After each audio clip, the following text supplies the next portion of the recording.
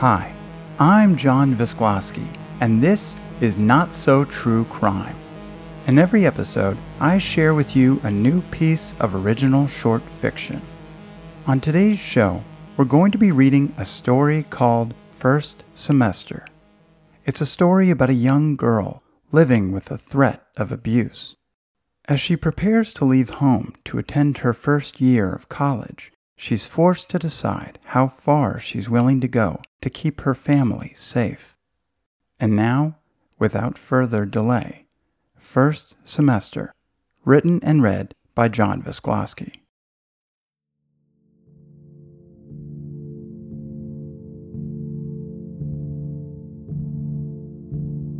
A week before she left for college, Dana Bradley bought a gun. She waited until Brad left for work, peeling away in his souped-up truck that was too big to fit in their garage and had to be parked out in the drive, music blaring from the open windows like always. Then she walked out from the house and climbed into her tiny sedan. She guided the small, rusted Honda with the scratched-up bumper and its lone plastic hubcap out of the small, wooded neighborhood, merging onto the busy interstate. She followed the highway for 20 miles, driving with the windows rolled down, crossing over into the next county. She pulled off at the first exit, parking outside of a small pawn shop that stood at one end of a gravel parking lot, across from an abandoned gas station. The awning over the pumps half collapsed, lights dangling from their wires. Climbing out of her dinged-up car, she pulled open the door of the shop, hearing a soft electronic chime. The man sitting behind the counter, his face thin and mottled with splotches, looked up at the sound of the chime. "Mornin'," he called, speaking with the slightest hint of a drawl as he gave her a friendly nod. Dana nodded back. She moved through the cluttered shop, clutching tight to the handle of her purse, past the glass display cases full of laptops, cameras, and watches. "Help you find something?" the man said. Dana paused. "I need a gun." The man gave another nod. "Well, we've got plenty of those." He gestured to a long gun rack enclosed behind sliding panes of glass. The rack was full of hunting rifles and shotguns, the kind for shooting turkeys and duck. "I'm assuming you want something for hunting," he said. Dana shook her head. "Actually, I was looking for something smaller." The man didn't frown or look surprised. He just stood there and nodded. "We've got those too." He led her around to the end of the counter, to a display case that held nothing but handguns, each with a small paper price tag tied around the end of the barrel. "You looking for anything in particular?" he asked. "Just something that's small and easy to aim," said Dana. "Nothing too heavy, and nothing with too much of a kick." The man nodded and took out his keys, unlocking the back of the case. He reached in and took out one of the handguns, laying it flat upon the counter. "I'm not really an expert," he said. "Guns are really more Tom's thing, and he's not in today. But you probably want something like this." Dana picked it up, feeling its weight. "That's one of the latter ones we sell. How's the weight feel?" he asked. Honestly, it seemed too heavy to her, but she decided to buy it anyway. "Do you have any bullets for it?" she asked. "Well, the clip there fits 13 rounds, but this one only came with 6. But you can probably buy more at the outfitters over in Keysville if you want." "That's all right," said Dana. 6 should be fine." She was afraid he would ask her to fill out a form or submit to some kind of waiting period, but he just put the gun in a plastic case and charged her $200. $180 for the gun, $20 for the plastic case. She paid with crumpled 10s and 20s, then walked back out to her car, the case tucked under her arm, her stomach a tight, painful knot. The case was locked with one of those small silver padlocks, the same kind she'd had in her diary when she'd been younger. As soon as she got back home, she went straight up to her room and locked the door. She had to watch a video on YouTube to figure out how to load the gun. She practiced it a few times, ejecting the thin metal clip and slapping it back into place until she finally had it down and could do it in one motion without thinking. She was playing music on her computer and had turned the volume all the way up so her little brother wouldn't hear her jamming the clip in and out. Not that she needed to worry. She could hear him down the hall playing video games in his bedroom. As soon as she'd finished practicing how to load and unload the gun, she put it up on the top shelf of her closet behind a pile of old clothes. Then she lay down on her bed, listening to music on her headphones, thinking about the slim plastic case that had cost her half a summer's worth of babysitting.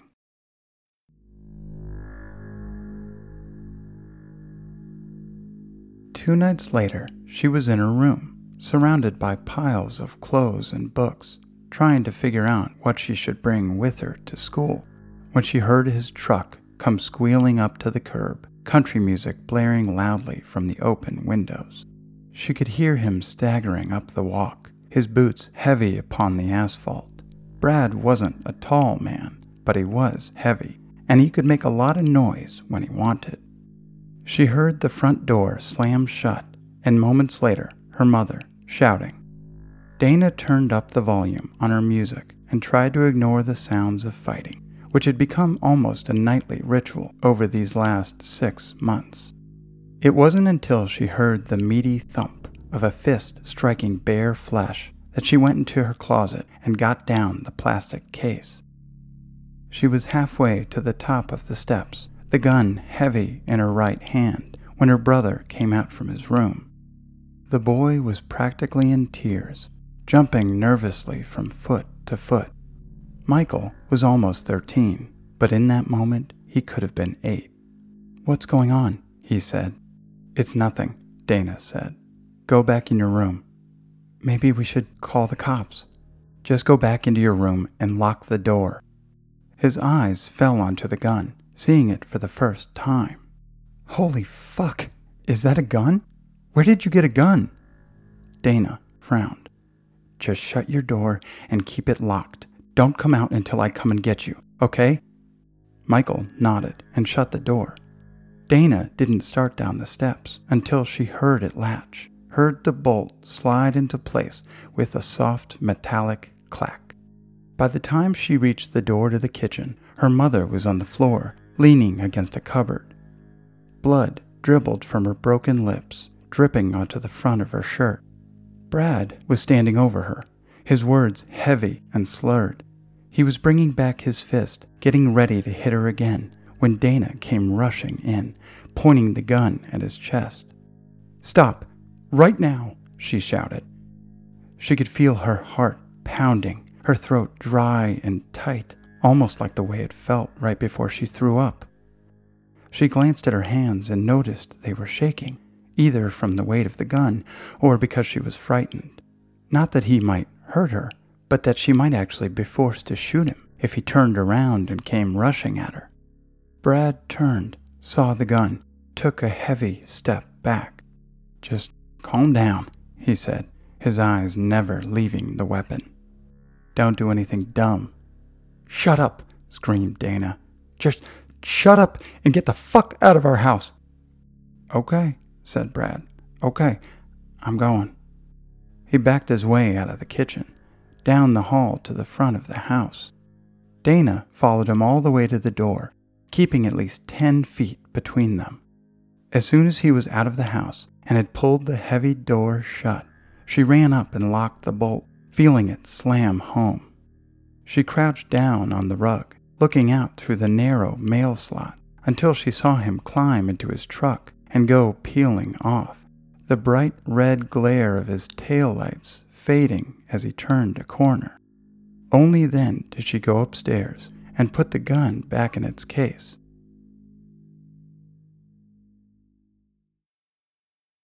She helped her mother up the steps and into the bath, scrubbing her face softly with a washcloth that came away pink and clotted with blood.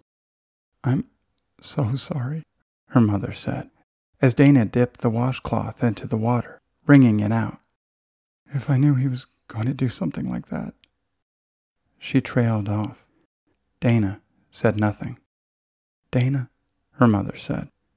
"That gun, where'd you get it?" "I bought it at a pawn shop," said Dana. For a moment she thought her mother might cry, maybe even ask her to hand it over. But she didn't. She just touched Dana's arm, giving it a firm squeeze. "Thank you," she said. Dana nodded. She helped her mother out of the tub and stood in the hall as she toweled off, pulling out an old t-shirt and a pair of pajama bottoms from the dresser in her mother's closet. Her mother winced as she pulled on the shirt, her shoulders red and starting to bruise. Dana helped her climb into bed, then went back downstairs. She stayed up all night, watching TV and sitting on the couch, listening for any sound of a truck. The next morning, she called a locksmith as soon as they opened at 10. 2 hours later, a white-paneled van pulled up in front of the house. A man in a blue work shirt climbed out, wearing a heavy tool belt. Within hours, he had changed every lock in the house, handing Dana a fresh set of keys. She took them to the hardware store, where she had one of the clerks make her 2 copies.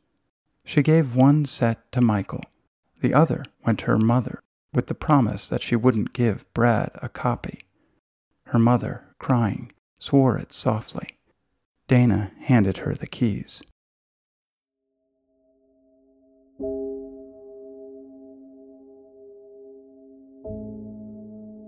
Sometimes Dana thought about the night her father had died.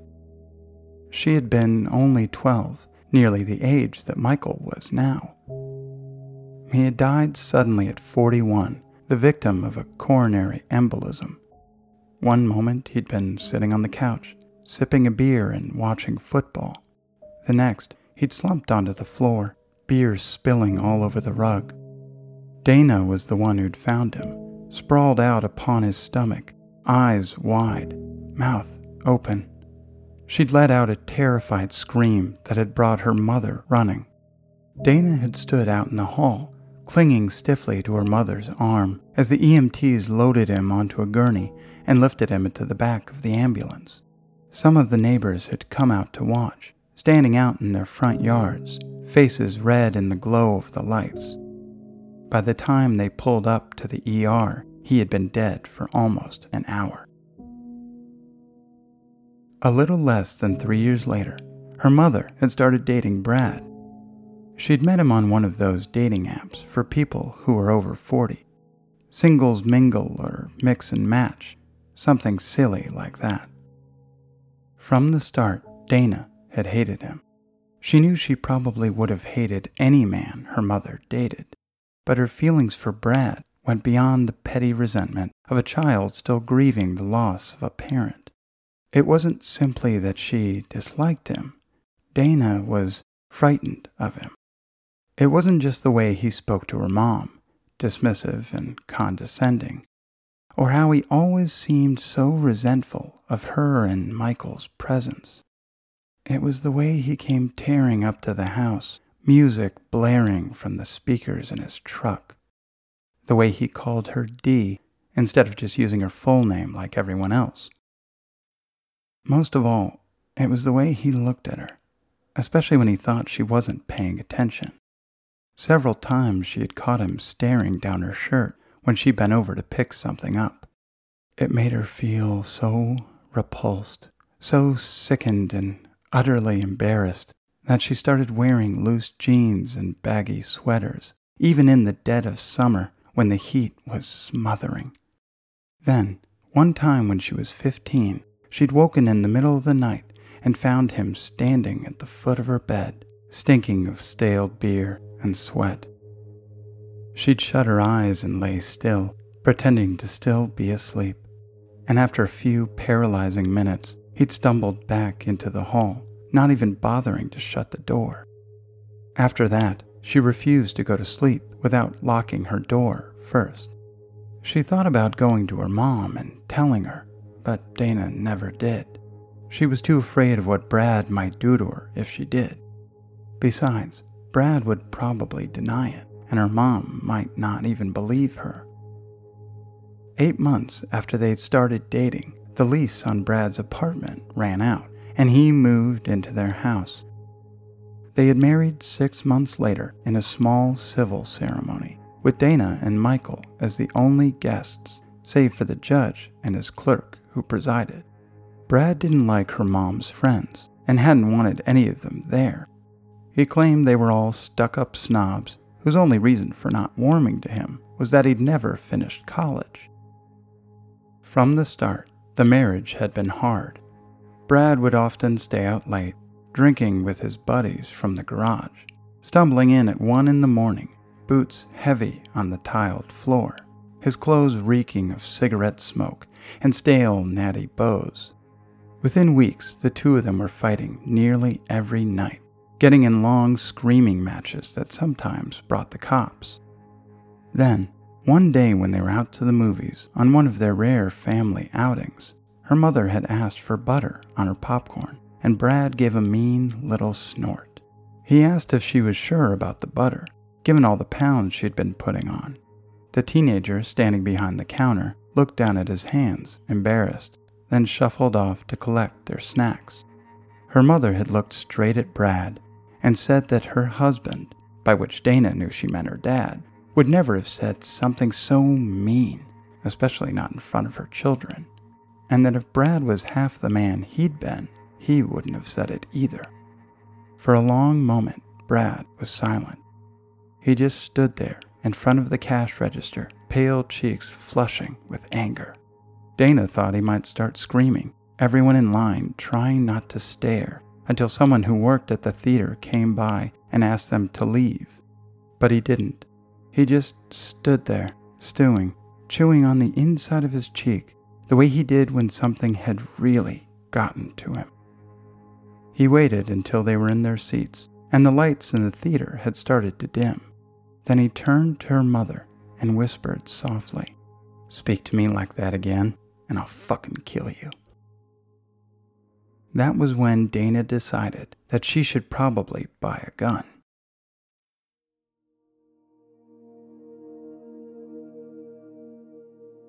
All that next week, after she had changed the locks, Dana waited for Brad to come back to the house. He never did. Either he had found a friend to stay with, or he'd gotten a room in a motel. On the morning she left for school, Michael helped her pack up her car, carrying her bags out through the garage and dumping them in her tiny trunk.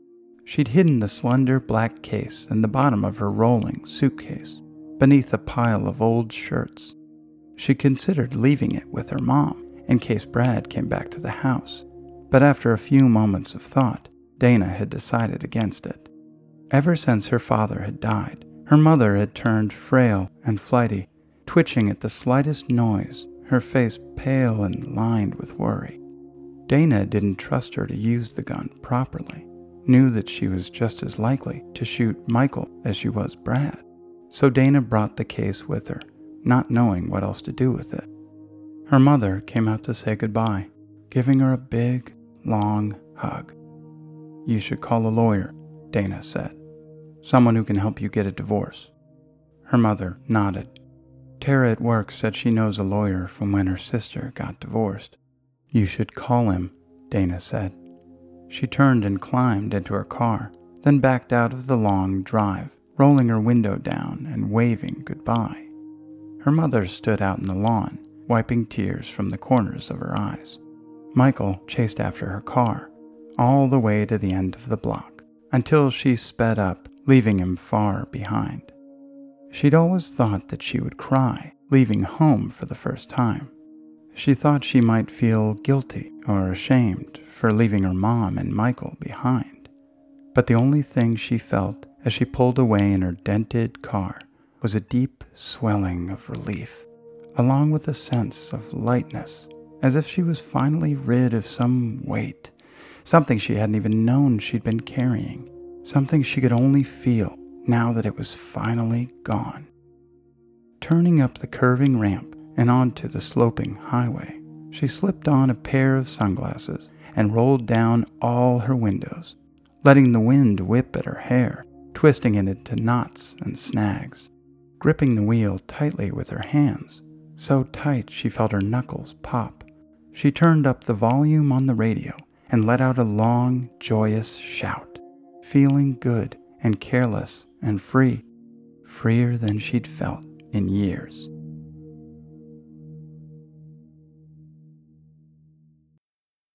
A week after she got to school, her mother called Dana in tears. Brad had come by the house, roaring up the drive in his truck. Probably the only reason he'd come was because he knew that Dana would be gone. He'd tried to get in using his old keys, then gotten pissed when they didn't work. When her mother refused to open up, he'd gone all around the house, banging on every window he could reach, yelling for her to let him in. Her mom had shouted to him from a bedroom window, begging him to go away, but he screamed at her for changing the locks, threatening to set fire to the house if she didn't let him in. After a while, a neighbor had come out to see what was going on, and that seemed to scare him off. He'd climbed back into his truck, calling her a bitch and a slut. "You should call the cops," said Dana, feeling that familiar tightening in her stomach. "Tell them what happened. Tell them what he said." "I don't know," her mother said, her voice sounding tired and skittish. "He's gone now. There's nothing they can do." "Yeah, but maybe they can charge him with trespassing or something," said Dana. "Or maybe they can warn him to stay away from the house." "Maybe," her mother said, sounding nervous and unsure. Dana let out a long breath.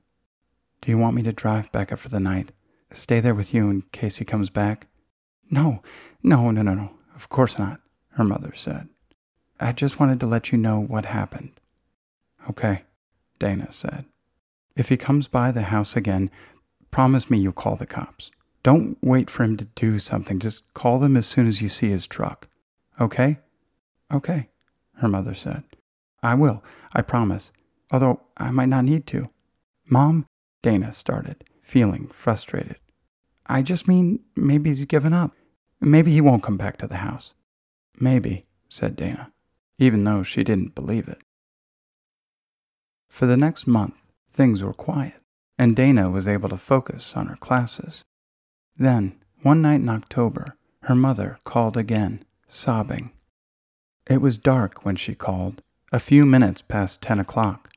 Dana was alone in her dorm, her roommate having left to spend the night at her boyfriend's, a senior who lived in a group house near campus, along with 4 other students. Dana was sitting cross-legged at her desk, wearing an old t-shirt and sweatpants, her dark hair heavy and wet from the shower she had just taken. The moment she picked up the phone and heard the strained sound of her mother's voice, she felt her blood go cold, her stomach tightening to a painful knot. "Mom? What is it? What's wrong?" she said. Her mother gave a small gasp. "Dana," she said, her voice choked and breathless. "Jesus, fuck. I don't know what to do.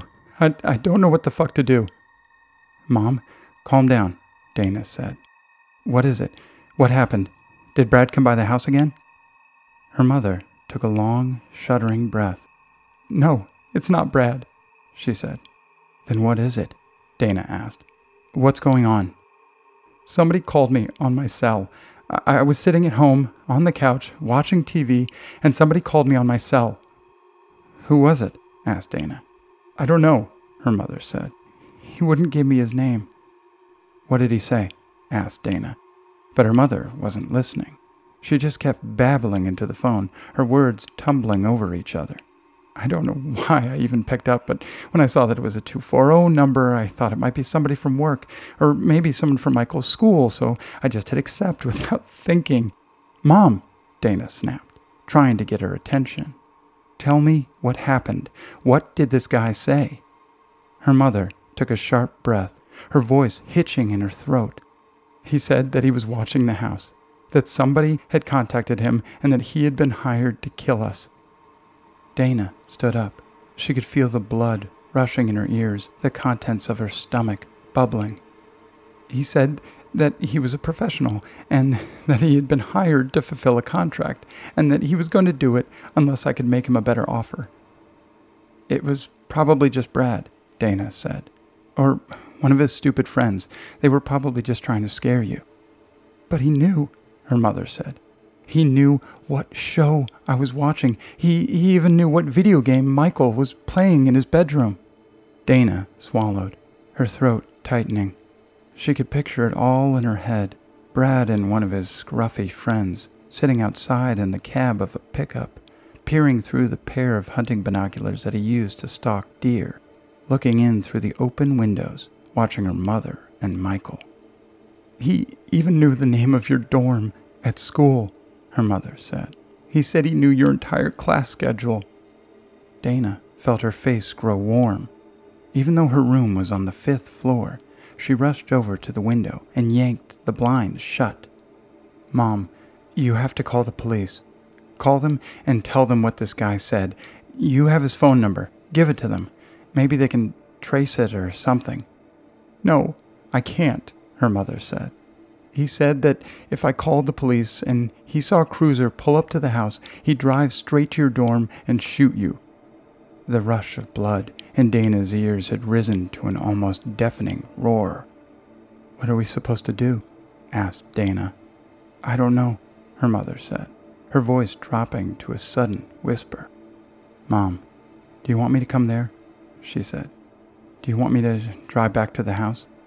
I don't know, her mother said again. Dana could hear the helplessness in her voice, the unmistakable note of surrender, as if she'd already given up. Okay, Dana shuddered. I'm going to drive back home, tonight. I'll get there as soon as I can. Okay?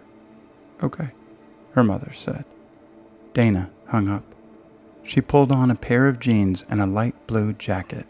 Kneeling in front of her dresser, she pulled out the bottom drawer, digging through the pile of clothes until she found the handle of the case.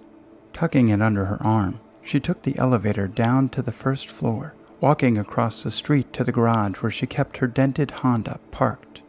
She glanced through the windows of the car before getting in, just to make sure there was no one in the back waiting to grab her. It was silly, she knew. Silly and paranoid. But that was how she was feeling. She climbed in behind the wheel. Dana knew it was unlikely that the man who'd called her mom on the phone was actually a professional killer.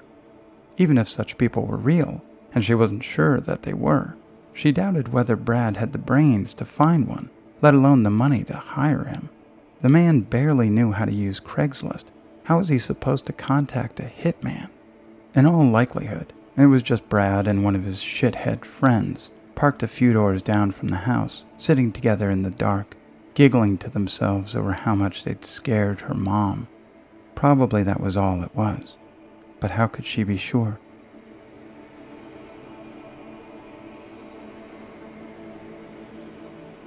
The drive from campus to her mother's house normally took about an hour. Dana made it in 40 flat, pushing the little car as fast as it would go. It was late at night on a Tuesday, and the highway was mostly empty. Dana sped, pressing the pedal all the way down to the mat, praying that some cop or highway patrolman would see her going 30 over the limit and pull her over. Then she could tell the cop who stopped her about the man who had called her mother. But she never heard the blare of sirens or saw the glare of flashing lights. It was almost midnight by the time she pulled into the sprawling, wooded neighborhood, all the houses quiet and dark, moths fluttering around the porch lights. She parked 2 streets over, lurching to a stop and killing her headlights. Opening the slender case, she pulled out the gun, slipping it into the pocket of her jacket, zipping it shut. She glanced down at her phone, which was jammed into one of the plastic cup holders. There were 3 missed calls from her mom, all within 30 seconds of each other. She'd forgotten to switch her phone off silent, which was how she kept it most of the time, in case someone happened to call while she was sitting in a crowded classroom. Scrolling through the log of missed calls, she dialed her mother's number. The phone rang once and switched over to voicemail. Either her mom was on a call or her phone had been switched off.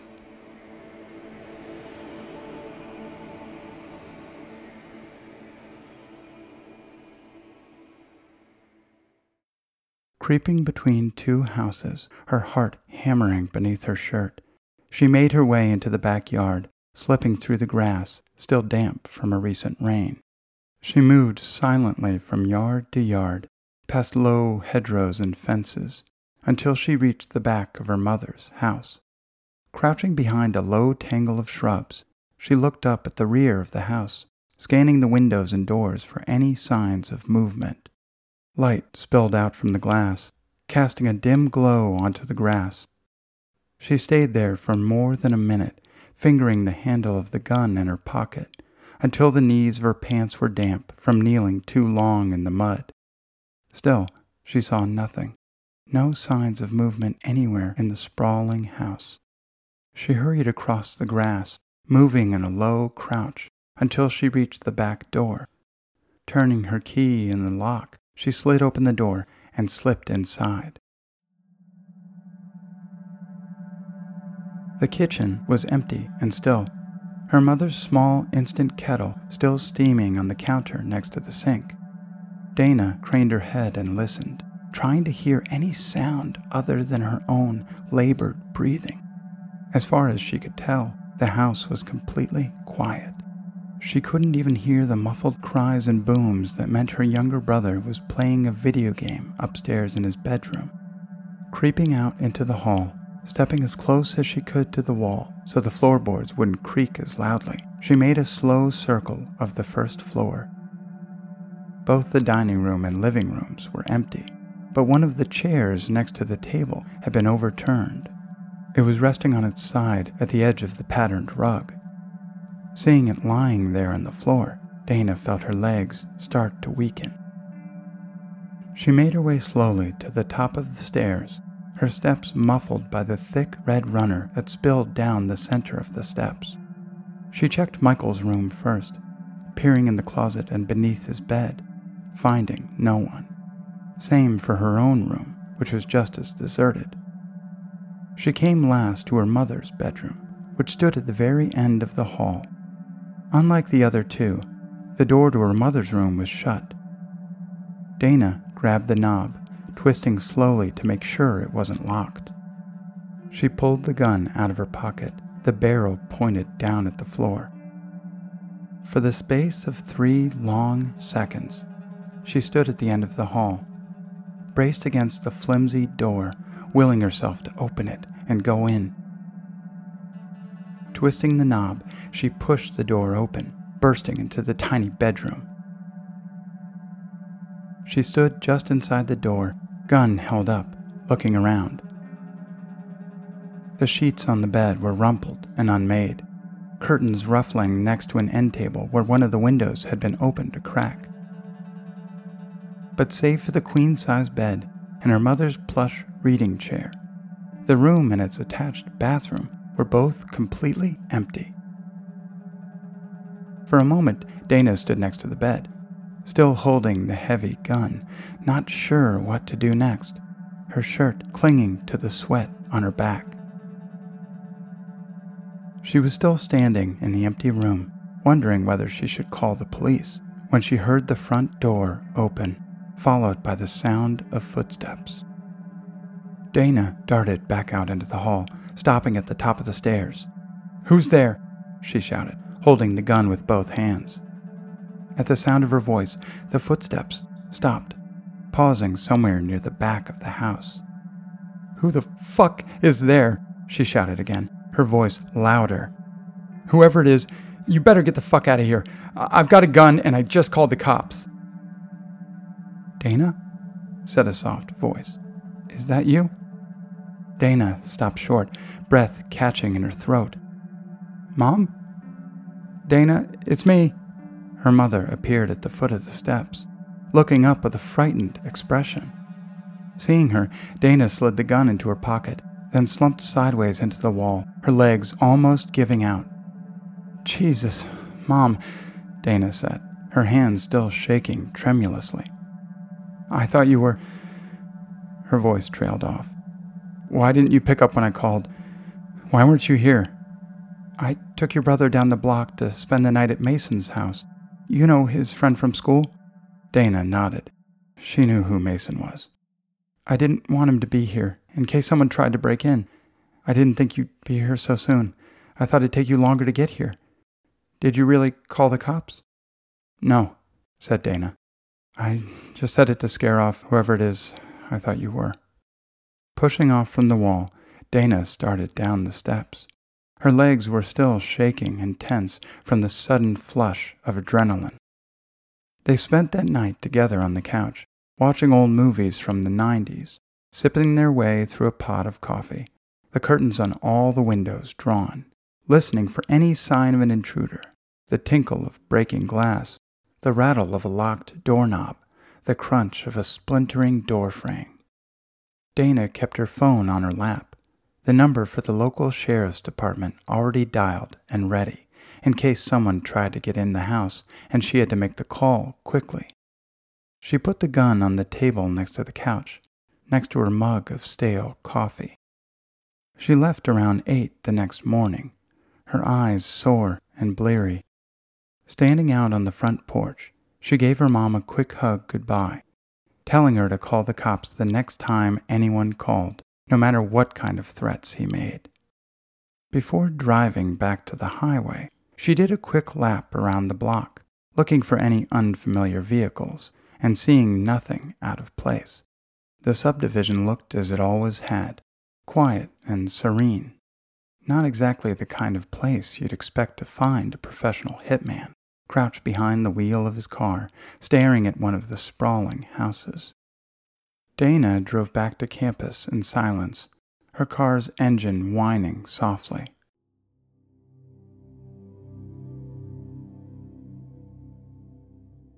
Two days later, she was sitting in class, listening to one of her professors give a long, droning lecture, when Dana burst suddenly into tears, the sound of her loud, breathless crying filling the large classroom. The other students turned and stared, but Dana couldn't stop crying. Calling an early end to the class, the professor took her by the hand, leading her down the hall to his office, which was cramped and filled with papers. He disappeared into the hall, bringing back a plastic cup filled with water from the sink in the bathroom.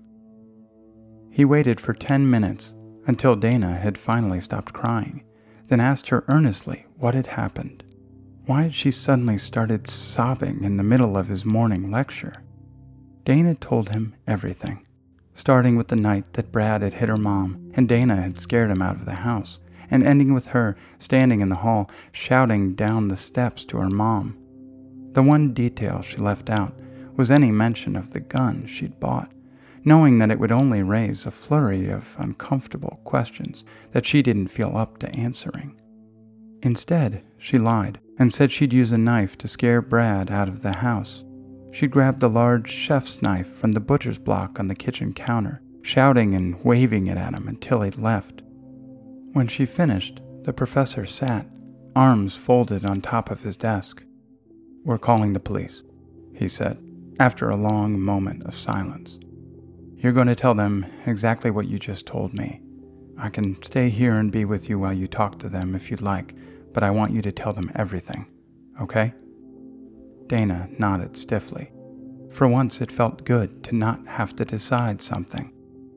The professor picked up his cell and dialed 911. An hour later, a detective arrived, wearing a light-colored blouse beneath a loosely fitting suit. "I'm Detective Hayward," she said, giving Dana's hand a firm shake. "I heard you've been having some problems with your stepdad. Why don't you tell me what's been going on?" Again, Dana laid it all out, the detective sitting across from her, taking notes, asking the occasional question in a soft, reassuring voice. Dana recounted the entire story, the same one she told her professor, leaving out any mention of the gun, which she was almost certain she had purchased illegally. When she'd finished listening to Dana's statement, the detective leaned forward in her chair, fixing Dana with a sharp, penetrating stare. "Okay," said Hayward. "Here's what I think we should do. I'm going to call your mom, convince her to take out a restraining order on your stepdad. That way, the next time he comes by the house or goes anywhere near you or your brother, you can call us and we can arrest him. Sound good?" "Yeah," said Dana. Hayward nodded. "Now, I don't think," based on what you've told me, that the man who called your mom was actually a professional hitman." She almost laughed. "Even so, it won't hurt any to take a few precautions. I'm going to talk to campus security, have them put somebody in the lobby of your dorm. They're also going to follow you to and from class, at least for the next couple of weeks.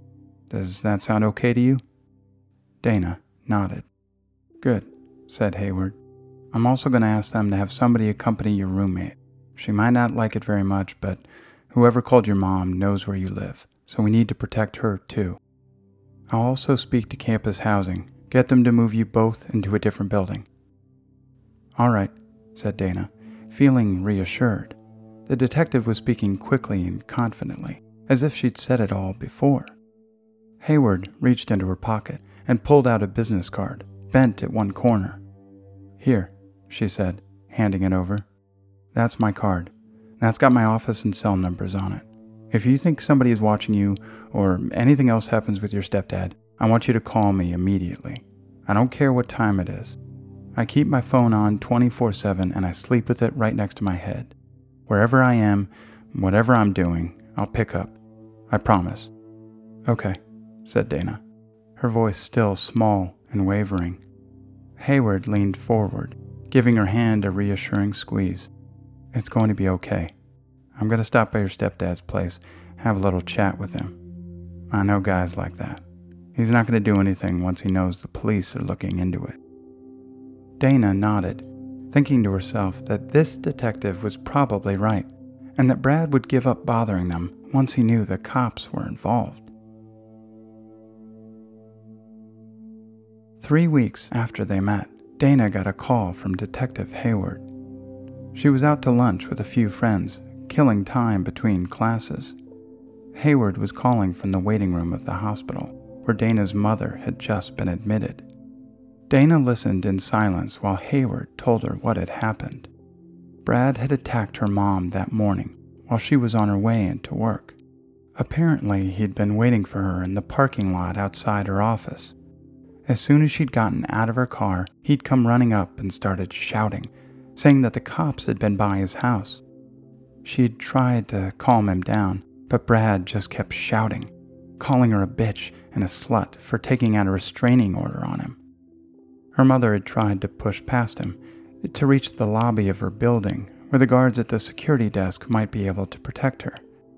But he'd pushed her down onto the pavement and started kicking her in the ribs.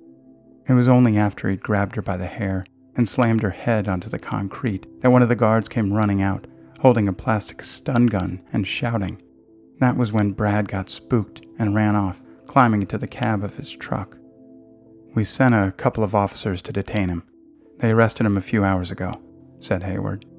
"We charged him with aggravated assault and violating his restraining order. There's a bail hearing scheduled for tomorrow morning, so we'll see what the judge decides to set bail."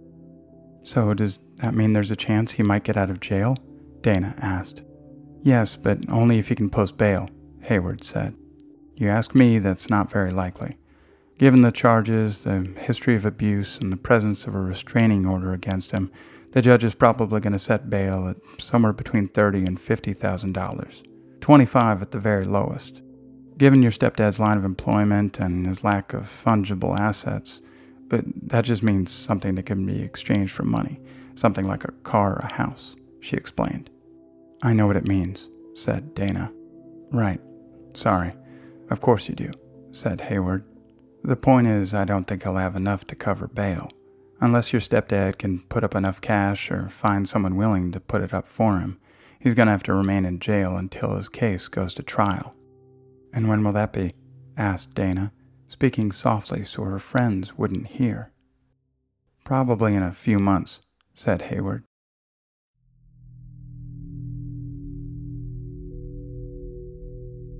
"5 days after they spoke, Hayward called Dana again. This time, she was in bed, reading a book for her Islamic studies class. Brad Heckman posted bail. "What?" Dana said, sitting up in bed. "It just posted a few hours ago," Hayward said. "He's going to be released in the morning." "I thought you said he wasn't going to be able to pay it." "That's what I thought," said Hayward. "Apparently he's got a buddy. Works as a part-time bail bondsman. He agreed to put up the money so Brad could get out on bond. Jesus, breathed Dana, pacing around the tiny room. Don't worry, said Hayward. I contacted the sheriff's office in Carroll County. They've got a man sitting in a car outside your mom's house now. He's going to keep an eye on things so Brad can't try anything. What about when he's gone? Said Dana. What if he waits and comes back in a few weeks after you guys stop watching the house? Hayward let out a long breath. Trust me, we're doing everything we can to make sure that doesn't happen. But despite all the detective's assurances, her promises that nothing bad would happen, Dana's mom called 2 days later, sobbing with worry and fear. She'd been contacted again by the same man who had already threatened to kill them. He said that the contract was still open and that he would be coming soon to collect. The threat was reported to Hayward, but since the call had come from an unlisted number, they couldn't prove it had been Brad or even one of his friends. Even though Hayward thought it was nothing, probably just Brad trying to scare you, she asked the local sheriff's department to continue to keep a car on the house. She also asked Campus Housing to move Dana and her roommate again. By now, Dana could tell that her roommate, who had been randomly assigned to her at the beginning of the year, was fed up with the constant moving, as well as the burly officer from campus security who followed her around wherever she went. She spent most nights at her boyfriend's, leaving Dana alone in their room. Another officer from campus security sitting all night in the lobby of the building. Dana hardly ever left. No matter where she went, she felt vulnerable, exposed, fearful in a way she'd never felt, not even during those 2 years when Brad had lived with them. Hayward promised it was the last time that Campus Housing would have to move them, but by this point, not even Dana believed her.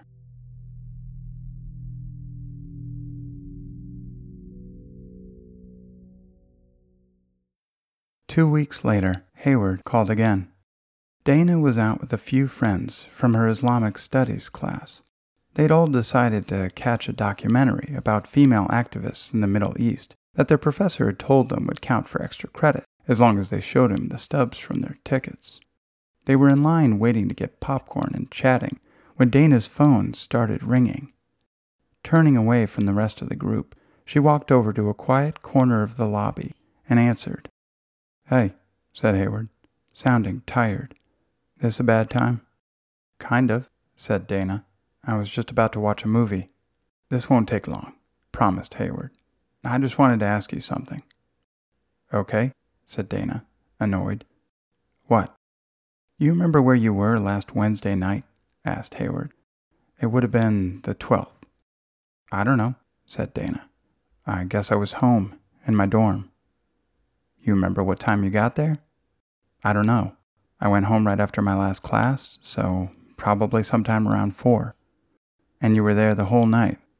Yep, said Dana. Was anyone else there with you? Asked Hayward. Any classmates? Boyfriend, maybe? I don't have a boyfriend, said Dana. Hayward let out a breath, something between a grunt and a laugh. And what about a boy who's just a friend, then? I have a few of those, said Dana. Just not in your room, said Hayward. No. What about your roommate, Addison? Asked Hayward. Was she there with you that night? No, said Dana. She was at her boyfriend's that night. She's at her boyfriend's every night. So when did you leave your dorm, if you were there all night? Dana shrugged. The next morning when I went to the dining hall to get some breakfast, I guess. Around what time was that? I don't know. 9, maybe? 10? Hayward paused, breathing into the phone. You wouldn't happen to own or have access to a handgun, would you?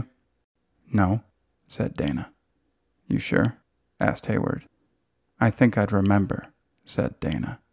The thing is, said Hayward, when I spoke to your mom and asked her, she seemed to think that you did. She even said you used it once to scare your stepdad out of the house. That true? No, said Dana. I don't know why she would say that. She's been through a lot the last few months. Maybe she was just confused. She didn't sound confused, said Hayward. You don't know her like I do, said Dana. She doesn't always have the best memory, especially when she's frightened." "If you say so," said Hayward. Dana frowned. "Why are you asking me these questions, Detective? Did something happen?" Again, Hayward paused, as if she were weighing what to say next. "Brad Heckman was killed last Wednesday." Dana said nothing. After a long moment of silence, Hayward went on. "Somebody got him coming out of a bar, sometime around 1 in the morning. Shot him 6 times in the chest at close range with a small caliber handgun. One of the other patrons found him lying next to his truck. He'd already been dead for about half an hour by the time anyone saw him. Nobody got a look at the guy who did it, and the bar where he was drinking doesn't have any security cameras." Hayward stopped talking, waiting for her to say something. But Dana just kept her mouth shut. After a moment, the detective sighed. "You got any kind of reaction to the news that your stepdad was just shot dead?" "Sure," said Dana. "I'm happy to hear it." Again, Hayward made that sound, something between a laugh and a grunt. "You don't sound too happy about it. You ask me, you don't sound surprised either." "Maybe because I'm not," said Dana. "Brad Heckman was a piece of shit. There are probably a lot of people who wanted to shoot him." "Yeah," Hayward admitted. "But I'm not talking to any of them. I'm just talking to you." "Why?" asked Dana. "You think I did it?" "I just want to know where you were when it happened, and whether or not I own a gun." "That too." "Why don't you just ask the officer from campus security who was sitting in the lobby of my building?" said Dana. "I already did," said Hayward. "He said that you got back to your dorm around 5 and that he didn't see you leave all night." "Then why did you even call me?" asked Dana. "Well, there's more than one entrance to that building," said Hayward. "You can always go out through the door in the back or one of the stairwells at either end. If someone was really determined to get out of there without being seen by the rent-a-cop downstairs, it probably wouldn't be too hard." "Maybe," said Dana. "But even if I did leave, I'd have to swipe my keycard to get back in, no matter which door I used. I'm sure the school must keep records of that sort of thing." "Actually, they do," said Hayward. "And according to your building's keycard logs, your card wasn't used to get in or out of that building between 5:07 on Wednesday night and 9:48 the next morning." "That's because I was in my room, like I told you," said Dana. "Maybe," said Hayward, "but that's not what I said. I just said that your keycard wasn't used, not that you were actually in the building." "What's that supposed to mean?" said Dana. "Did you know that the windows in the laundry room of your dorm don't have any bars on them?" said Hayward. "That room's also on the ground floor. And there also aren't any security cameras in the hall leading in or out. Someone could just leave the window open and climb in and out without ever using their keycard." Dana was silent. "Thing is," the detective continued, "it's always hard to prove a case like this without the murder weapon, and we have no idea where to find the gun that killed your stepdad." "Stop calling him that," said Dana. "I'm sorry?" said Hayward. "He wasn't my stepdad," Dana said. "He was just my mom's husband." "Fair enough," said Hayward. "Anyway, like I was saying, we don't have the gun that killed him. Any idea where we might find it?" "I guess it would be with the person who shot him," said Dana, her voice calm, cold. Hayward snorted. "I guess so." For a moment, neither of them said a word. "You're a smart girl, Dana," Hayward said. "I'm willing to bet that even if you did buy a gun somewhere along the line, there's not going to be any record of it. You probably got it from some guy selling them out of the trunk of his car. I'm also willing to bet that even if you did use it, it's probably not the kind of thing you just leave lying around, hidden in the back of your underwear drawer." "I guess you can always get a warrant to search my dorm and find out," said Dana. Hayward laughed. "Based on what evidence?" she said. "The fact that the security officer didn't see you leave your room all night? Or the fact that your key card wasn't used? There isn't a judge alive who'd grant that request, and I think you know that." "Then why are you calling me?" asked Dana. "If you can't get a warrant to search my room and you don't have the gun that killed him." "What? Did you just call me up, hoping I'd get nervous and confess to something? No, said Hayward. Like I said, you're a smart girl. You wouldn't do something like that. I guess I was probably just curious. Curious about what? Asked Dana. Curious to see how you'd react. And how did I? Said Dana. Honestly, said Hayward. Like someone who knew this call was coming. Like someone who had prepared for it. There was another long pause, neither of them saying a word. Hayward was the first to break the silence, her voice low and throaty. Anyway, I just wanted to check in. Let you know that Brad Heckman won't be bothering you again. No, he won't, Dana said. She could almost hear Hayward's smile on the other end of the phone. We're still going to be looking for the person who did it, said Hayward. We're the police. That's our job. But unless we catch a break and find that gun, I don't think there's any way we can ever build a case. As long as whoever shot him did a good job of hiding the weapon, and it looks like they'll probably get away with it. She paused, letting the words sink in. Anyway, it's like you said, Brad didn't have too many friends. There aren't a lot of witnesses clamoring to come forward to try and help us catch the shooter. Guess that's kind of what happens to assholes who beat up their wives, isn't it?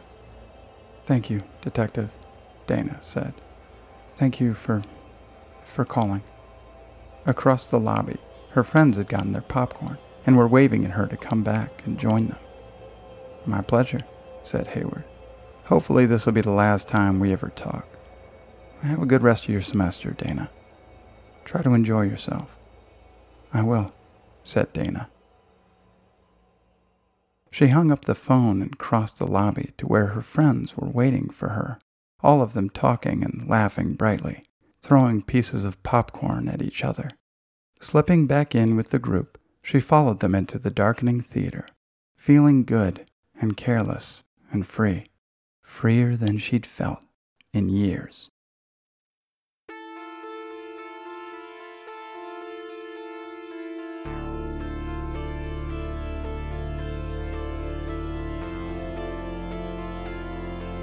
Thanks for joining us for this episode of Not So True Crime. Music for today's show was composed by Daniel Birch, Alan Spieljack, Chris Zabriskie, and Parvis Decree. If you want to listen to more of their music, you can find links to it in the description of this show. If you like the show and want to help other people find it, you can leave us a rating or a review on Apple Podcasts. The more we get of both, the more people can listen to this show. You can also email us at notsotruecrime@gmail.com or follow us on Twitter at notsotruecrime and Jay Visglosky. We'll be back soon with another original story. Until then, I'm John Visglosky. Thanks for listening.